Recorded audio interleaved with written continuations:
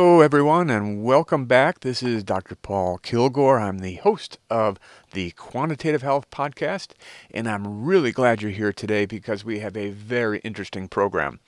And this week, and actually this month, we are going to be focused on, I think, one of the most important topics for our health that we could actually talk about, and that is stress. So all of February, we're going to be talking about topics and information related to stress, what it is, how it manifests, how we can deal with it, and some of the new things on the horizon that may be good to know about when we think about trying to manage our stress and reduce stress in our lives and in the lives of other people in our families. So let's get going. Let's dive right into it. And so the topic today for our podcast is, what is stress anyway? And why should we actually care about it and spend any time focusing on stress? Let me just mention at the outset that we know, and almost everyone in the world has experienced some stress in their lives. And one of the things that we know is that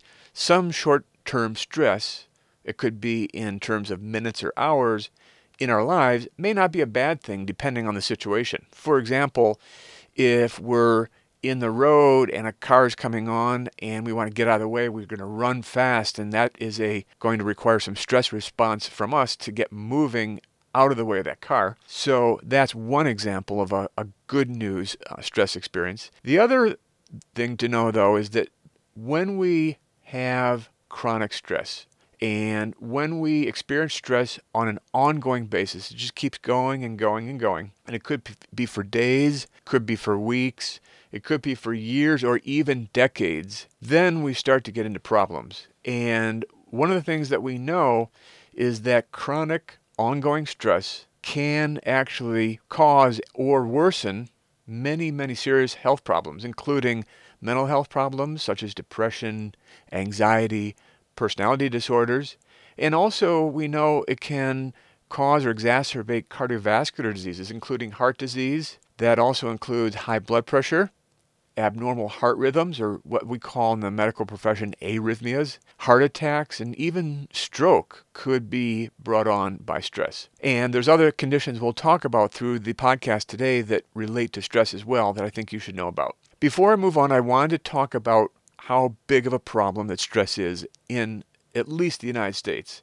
And according to the Centers for Disease Control and the National Institute on Occupational Safety and Health, the workplace is actually the number one cause of life stress. And CDC has reported that as many as 110 million people die every year as a direct result of stress. That's 7 people every 2 seconds. And when I saw this figure, I thought it was just unbelievable. But that's what they have estimated. 110 million people who are dying every year as a result of stress, and particularly stress in the workplace. So the bottom line to know about that is that stress is very, very common. So then I began to think about, how we started to get talking about stress in the first place. What's the history of stress? And how did we ever come to begin thinking about stress?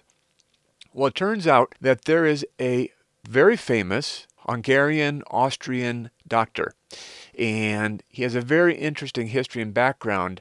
He was born on January 26th in 1907 and grew up in Hungary. His father was a doctor, and he grew up in Prague and other places. He actually went to school in Prague in 1929 and eventually moved over to the United States and Canada. When he was in the United States and Canada, he worked at Johns Hopkins and McGill University. And one of the things that he focused his career on was understanding stress, describing stress, and trying to figure out what causes stress. He lived until 1982. He died on October 16th, 1982 in Montreal, Quebec in Canada. And he would be frequently traveling and giving talks related to stress. And he was actually nominated for the Nobel Prize in Physiology or Medicine several times. He received a total of 17 nominations for a Nobel Prize. He actually never won the prize, though. And he was nominated for his work related to stress and being one of the very first to describe it. He actually actually has a short paper in a very famous medical journal called Nature. And in that paper, he describes some of his observations in an animal model. And I won't go into all the details, but at that time, he actually had this very seminal idea. It was nothing that had been described before, so it was all new to everyone. And what he called it at that time was the General Adaptation Syndrome, or GAS. And that paper was published back in the summer of 1936, really became a classic paper in the history of stress research and our understanding of stress. One of the things that he came up with is his idea of GAS, the General Adaptation Syndrome. And one of the things that he proposed at that time was that stress was a non-specific strain on the body caused by irregularities in normal body functions. This stress resulted in the release of what he called stress hormones. And because of his work at that time, from that point forward, the research on stress pretty much exploded. And he was the first. He's written several books, and if you go to any book dealer or look up on Amazon, you can see his books listed there.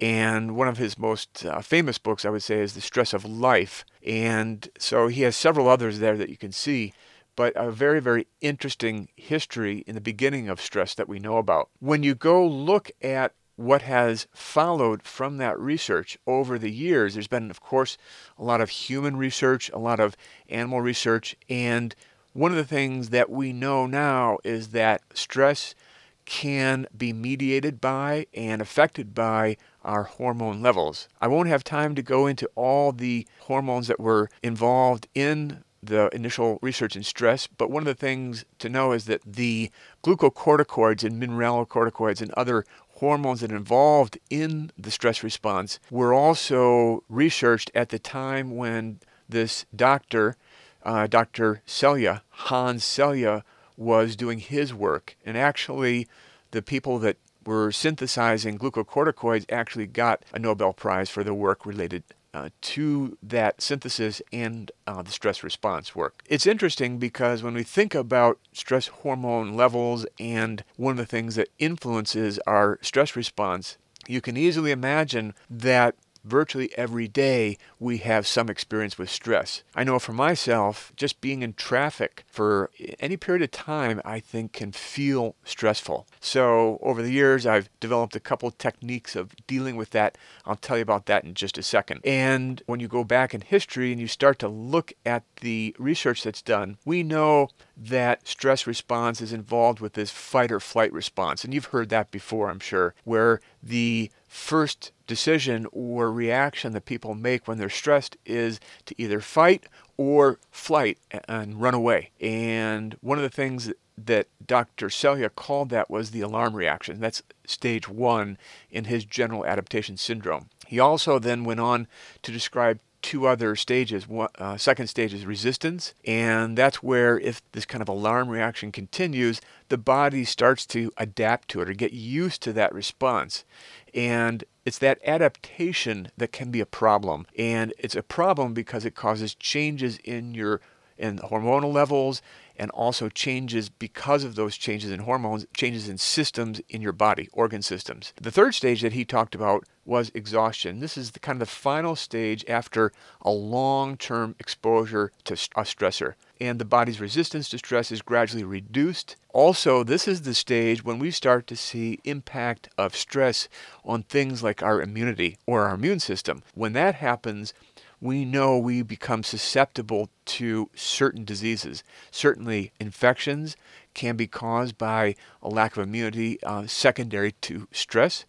And then one of the other things that I think is important to know about is that when we alter our immune system and we lower our resistance to responding to either an infection or other changes in our bodies, we can become susceptible to things like cancer, actually.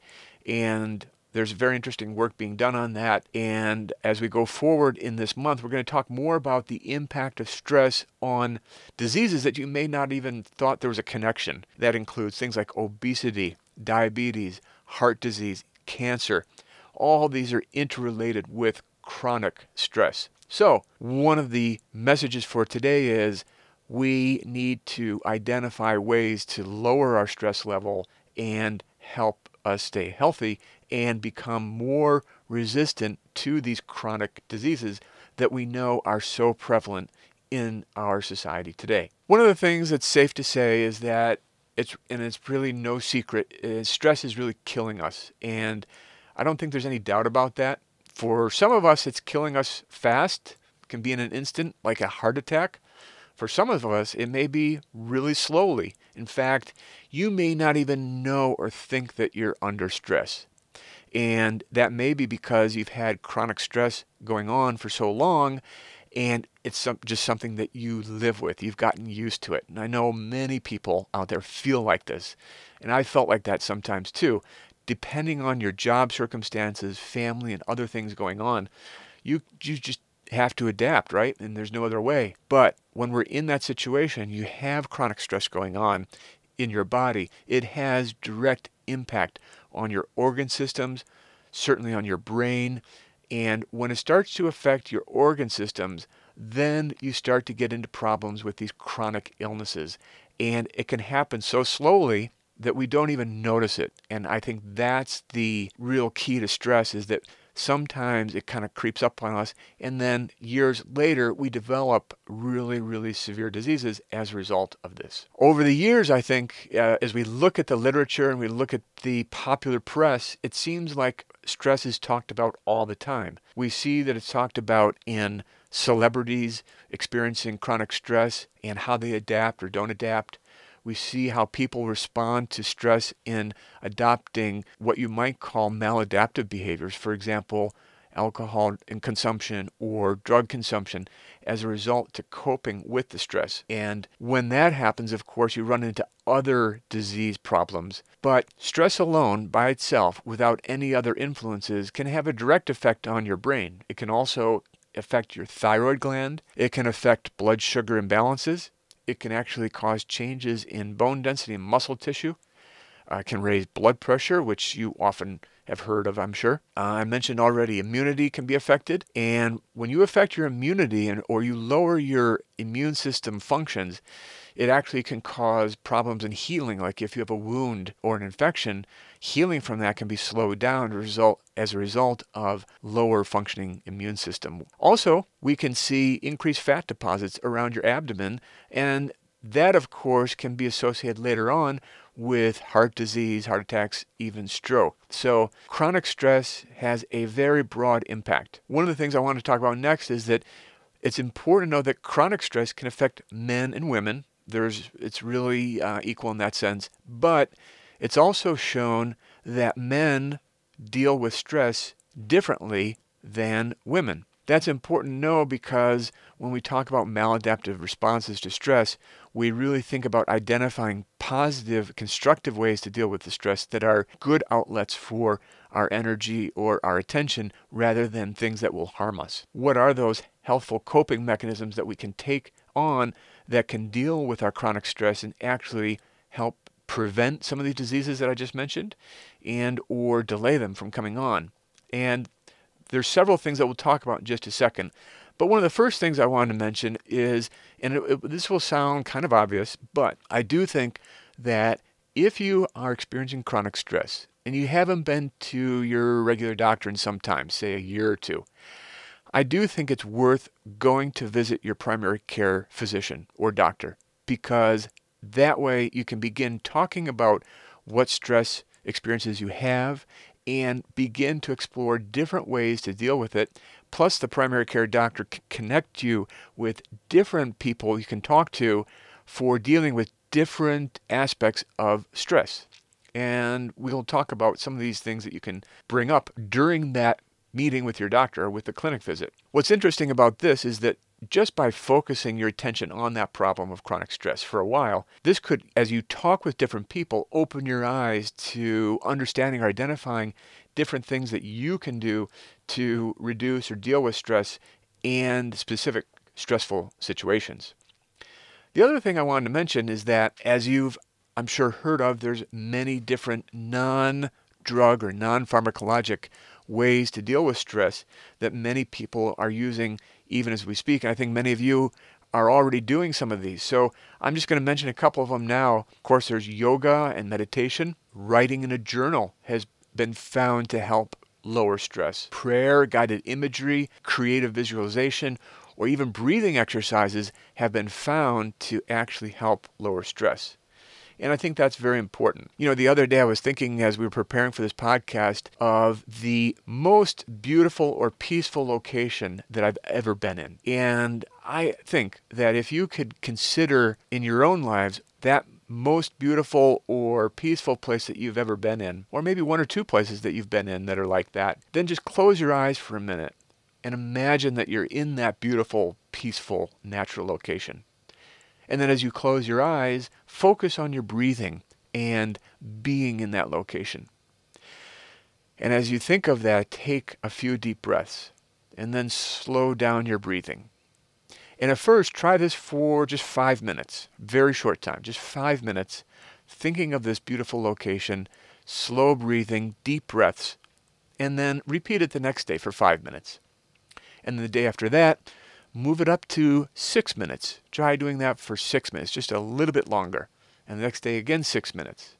And then after that, move up to 7 minutes. And do that for a couple of days. And move forward like that in a kind of progressive way to see if you can grow that time period that you're actually de-stressing. That's just one technique that I think is very, very useful. So sometimes people refer to this as mindful meditation or meditation in general. There's so many different techniques for meditation. I won't have time to go into them today, but I do think meditation has a huge role in helping people reduce stress. The other thing, of course, to know about is that aerobic exercise in your daily routine is a great way to deal with stress. It gets the blood moving. It improves your cardiovascular system for sure. It helps rejuvenate the body, and also it provides oxygen to tissues that may not get as much during the regular part of the day. And aerobic exercise, of course, helps to reduce inflammation. So chronic stress has a very tight relationship with ongoing inflammation. What we call even low-grade inflammation can occur, and aerobic exercise can help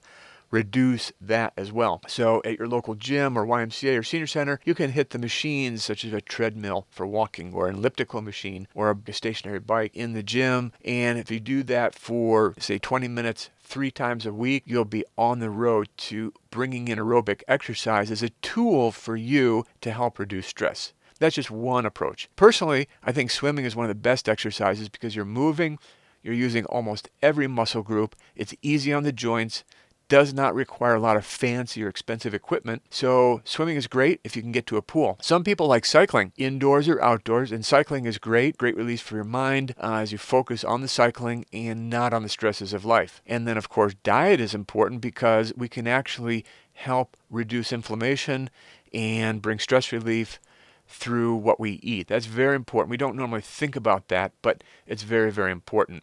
And eating regular meals is very important because one of the hormones that we'll talk about going forward this month and for the rest of our talks on podcasts here is cortisol. And cortisol is really a key hormone when we talk about the stress response and how it varies when we're stressed or not stressed. It's also that hormone that makes you crave fat and sugar, and it really is that hormone that also helps you store fat, and that means belly fat, and that means risk factors for diabetes and heart disease, especially in men, but also women for sure. Now, when we think about diet, of course, you've heard the Mediterranean diet and many other types of diets, but those diets that have fruits and vegetables, seeds and nuts, legumes, beans, olive oil, all those, and seafoods can be anti-inflammatory, of course, and we won't have time to go into that a lot today, but in future podcasts, we'll definitely be talking about that. So those are tools that you can actually think about to help impact your stress levels now. When I'm in the traffic, and one of the things I've tried to do is just kind of relax and, shrug my shoulders a few times.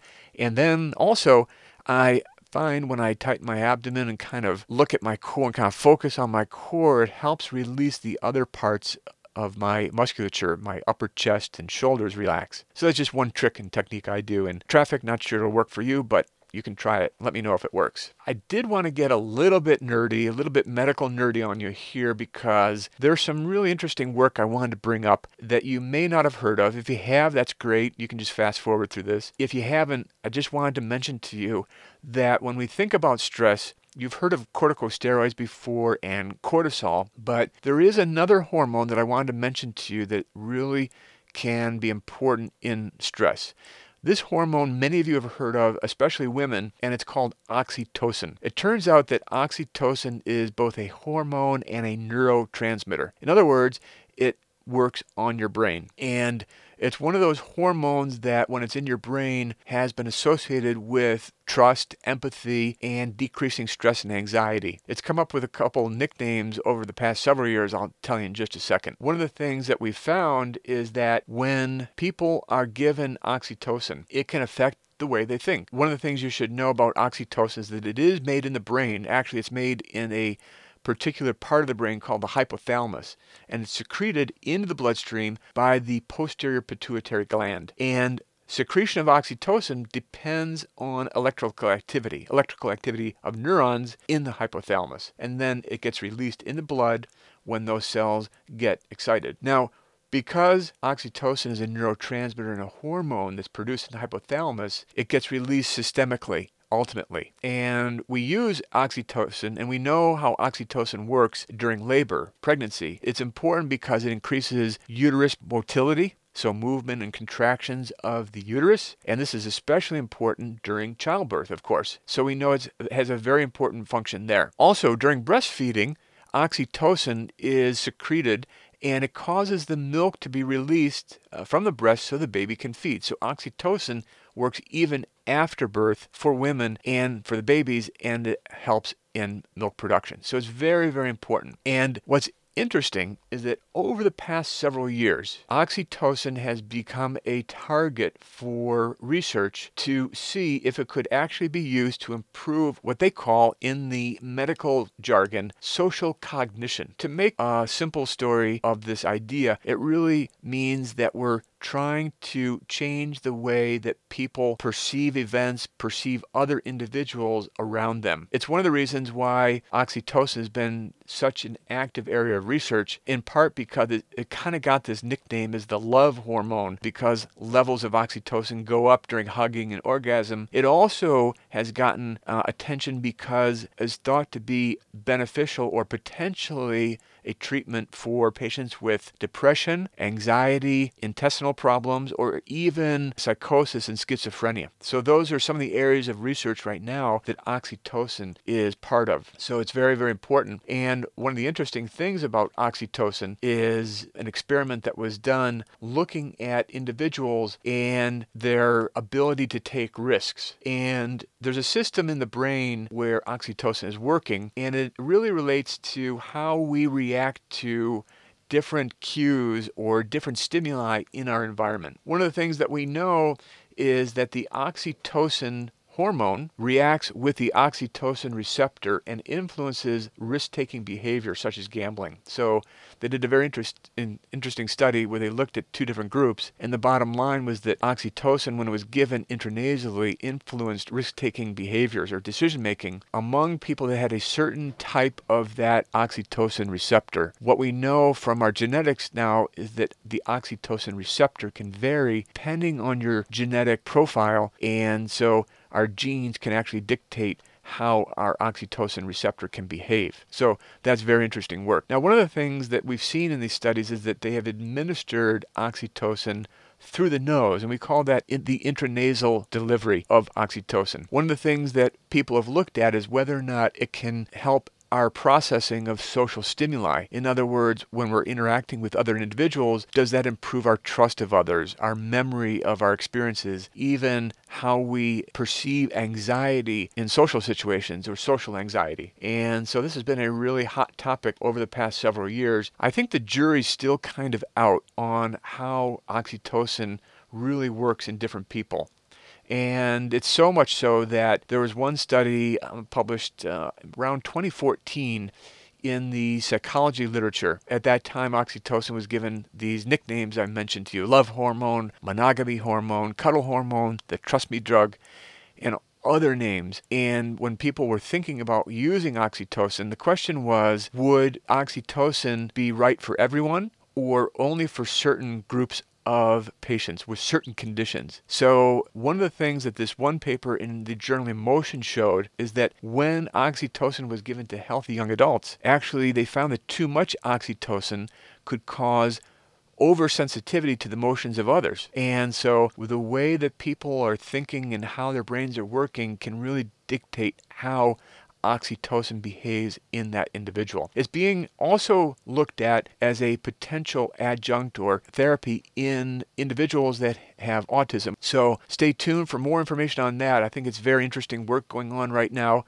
Certainly we think we need more work in that area because there is some promise that it could help certain individuals, certainly not everyone, but it has some potential for sure. So a few key take-home messages on oxytocin I wanted you to know about. One is it's produced in the brain, in the hypothalamus.